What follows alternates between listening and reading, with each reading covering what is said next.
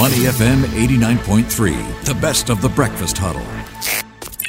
Why it matters on Money FM 89.3. Money FM 89.3. Good morning. It's the Breakfast Huddle. I'm Elliot Dacker. It is now time for Why It Matters. You know, anyone can write code that a computer can understand.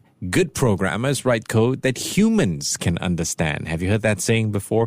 Well, as the year draws to a close, it's a good time to consider whether different technologies are going and, you know, what we can expect, not just next year, but of course in the years to come where all this is heading, right? And coding, which has classically been defined as a process of creating computer programs or programming, has come a long way since its inception. So have you ever considered where the world of coding is going and how the industry sees coding, how it compares to how the education world sees coding, and how both are likely to change in the coming years? Lots of questions. On the line with me this morning is Thomas Domke, who is the CEO of GitHub. Good morning, Thomas. Good morning. Thank you so much for having me. I'm so excited to be in Singapore. Ah, very nice. And I'm quite excited to talk about coding because it's something I can never get the hang of. Quite interesting how it's really advancing. But first, let's talk about GitHub, all right? You guys, of course, an open source software development platform acquired by Microsoft. Tell us a little bit more about GitHub. What does Git mean in GitHub? Yeah, GitHub was founded 15 years ago. We actually had our 15-year anniversary earlier this year. And GitHub is a website, if you will, to store your source code and to have your source code stored in a way where you can go back in time and then roll back to a previous version or just collaborate with other developers. A tool called Git was invented actually by the same creator that also built Linux. His name is Linus Torvalds. Mm-hmm. And so GitHub is a platform that lets people store their Git repositories. This is how we call basically the file folder that stores all the code. And 15 years later, now GitHub not only offers you these repositories, but really everything around the developer lifecycle that a developer needs for their day-to-day job. I feel a little bit more trendy, understanding where the Git comes from. You're in Singapore now. Tell us a little bit about the company's presence in the region and here in Singapore. Yeah, we're really excited about the APAC market, and obviously Singapore is a big hub for APAC in general, and even more so for the tech industry, for many startups. And so I'm here this week to meet with customers, to meet with startups, to just learn from them how they're seeing the current world, where software is, eating the world, as we say, and talk with you. Yeah, I'm actually quite curious with you because you've got a journey, right, from a developer to becoming the CEO of GitHub. Tell us your personal story there. Yes, I was actually born in Berlin, East Germany, in the late 70s, and I grew up, as a kid behind the wall, and then the wall fell, and, a world of computers opened up to me, so I bought a Commodore 64, and ever since I got hooked on software development, and, through my journey at university, and then working for the car industry for Mercedes and Bosch on the supplier side, I ultimately landed up at Microsoft running developer tools, running a subdivision of the developer tools division, and as such, I got involved into the deal when we acquired GitHub 4 years ago. And through my journey as a developer, through my journey of talking with many developers and understanding them, I ultimately ended up as the GitHub CEO a year ago. Wow. I got to ask this question. Did you teach yourself to code then? Yeah, and it was like early 90s, and the only way to teach yourself coding was to buy books and magazines. There was no internet, right? I read books, and then at night I was stuck, and I couldn't solve it out. And then on Wednesdays I went to Computer Club and asked other people, and hopefully found somebody who knew the answer. That was, the early days of learning to code. I tried, using YouTube, and I can't even get it. You guys are geniuses. But these trends in coding, I've noticed, have really evolved over the years. What stands out for you when it comes to the evolution of coding? Yeah, I think, what actually stands out is that we have always gone through another evolution, right? If you think back how computers have started, and there were punch cards with little holes in them that were used to program a computer, and that was obviously very frustrating because if you made a mistake, you had to do it all over again, and sticker over the hole. And then we had assembly language like machine code, and finally we had programming languages like BASIC, and then the world evolved into more modern languages. Like now we have Python and Ruby and all these cool names. Rust is very popular now. And then came a second wave with the internet, right? Because all of a sudden, as a developer, you could connect with other developers around the world.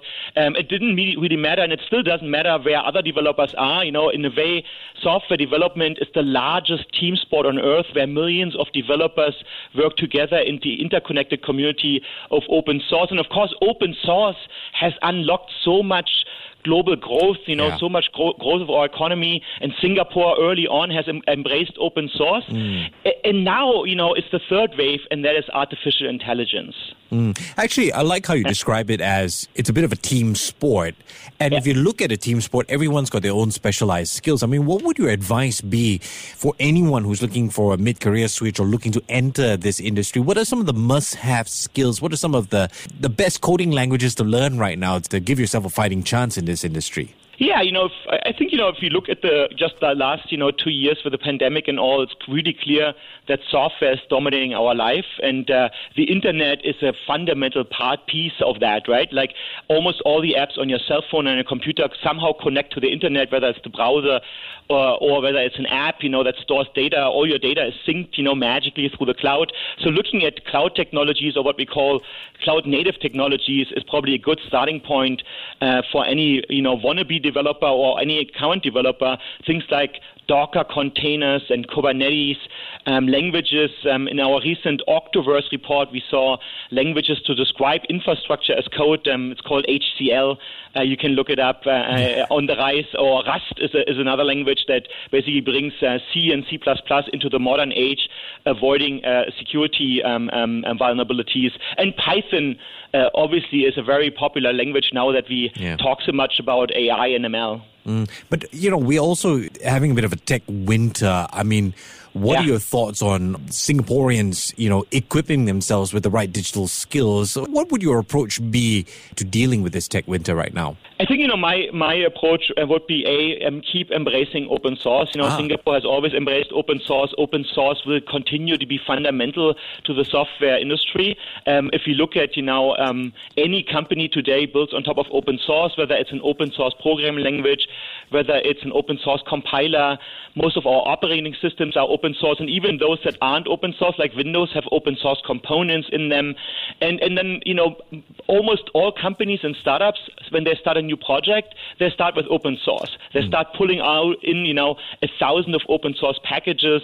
A very common one is React. That's a language, a framework to describe how web pages look, so you don't have to reinvent a button and, a list and a table and all these things. You just, pull in the React library, and that actually pulls in 1,000 other components, and it gives you a great starting point to build on top of that. So you don't have to reinvent the wheel, right? If you wanted to become a car developer, what you wouldn't do is, build rubber and build wheels and build axles. No, you focus on the software in the car and the battery, the things that generate value for your company. So I'd say, build on top of open source, embrace open source. If you're new to the software industry, create a GitHub profile, engage with other people. Don't fear, that you do mistakes. Many software developers are really nice people, and they will tell you how you can engage with them and how you can, become a contributor to an open source project. It's a very key word that you mentioned, contributor, right? You want to invent yourself as a value-added proposition. Thomas, this is a personal curious question. I came across this phrase, developer happiness. Have you heard of this? What exactly does it mean? Why is it so important? Yeah, I've definitely heard of it. I have used it before. I think it's actually fundamentally important to us as humans to be happy, because if you're not happy, you're not creative. And you're not able to create things if you're in a bad mood, if you're grumpy, if you're sad. That's usually not the time when you're able to create value, when you create projects, when you create software.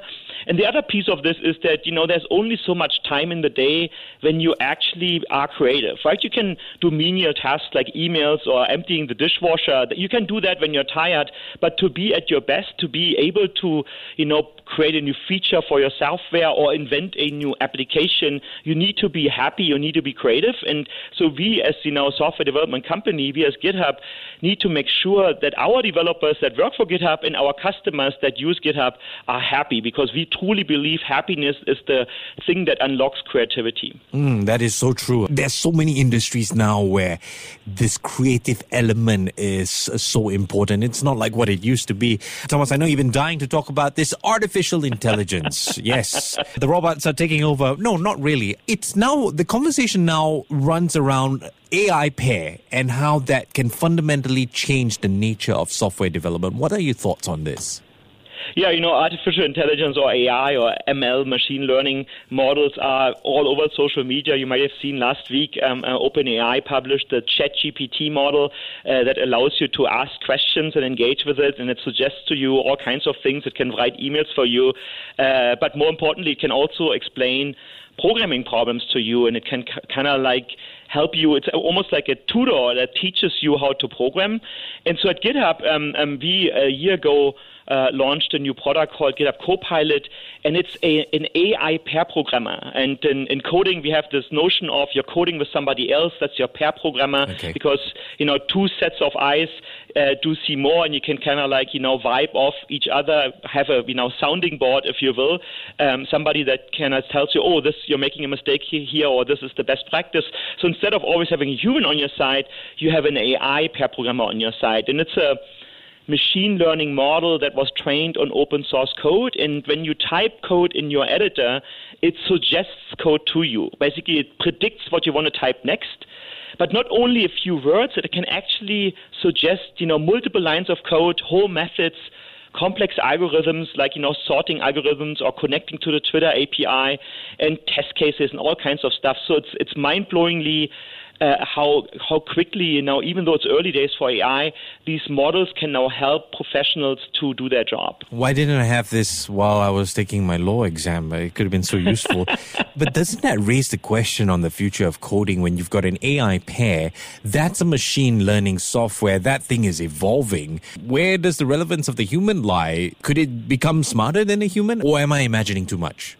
I think, for now, at least, you're imagining too much. Imagination should be broad, and you should, have big dreams. And I think we should all, be optimistic about the future. But no, I think, today those models are true assistants, and they're actually, the natural succession of what I described earlier, how we went through those phases. We went to programming languages. And of course, the fear back then was that those people that had very specialized skills of CPUs and machines, how those machines work behind the scenes, would lose their job. When the internet came in open source, I remember, starting my first job, and open source was this thing that we are not allowed to touch because of all the risks that would come with it, and all the fear that now the open source developers would take away the intellectual property, of commercial companies. And so AI is a true helper tool. It's not taking away the human, and the human is the creator. The way I like to describe this is you can have a self-driving car, but you still have to tell the car where you want to go. The car cannot read your mind, and you're still the operator, the person that instructs the machine where you want to go with this. And so I don't think AI is going to replace the human. AI is going to empower us. AI is basically becoming our second brain that makes us even more smarter than we already have become in the last, 40,000 years. We have to look at this as while you have an open source that's constantly evolving no matter what. And even from a legal standpoint, the source code is still the human being. It still comes from that point. Correct. Yeah, correct.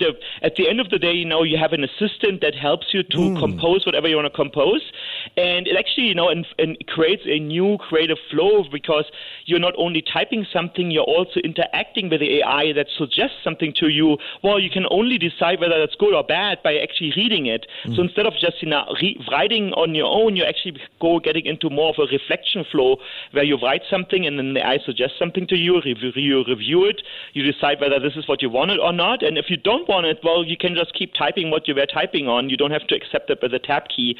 And until you get to the point where either the suggestion is good enough or you've written it all yourself. And the bouncing back with the AI actually helped you to write down your thoughts. It's a really good tool, trying out an AI assistant to to learn more about self-reflection and, visualizing your thoughts in code, or, with some of these image models, you may have seen something called Stable Diffusion or Midjourney through the summer that can render images that look like artists have drawn them. My joke is always you can ask the model to draw Singapore as if you were the French painter Monet. And now Monet, as far as I know, have never been to Singapore, but even if he had been here, he wouldn't have seen the skyline as it is today.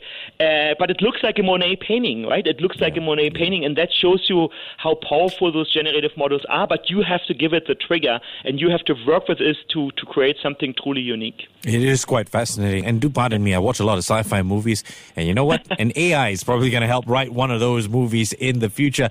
I've been speaking with Thomas Dohmke, who is the CEO of GitHub. Thomas, I appreciate your time this morning. Take care and have a great day. Thank you so much. I really enjoyed the conversation.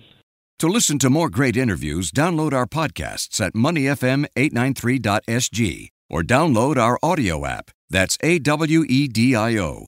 Available on Google Play or the App Store.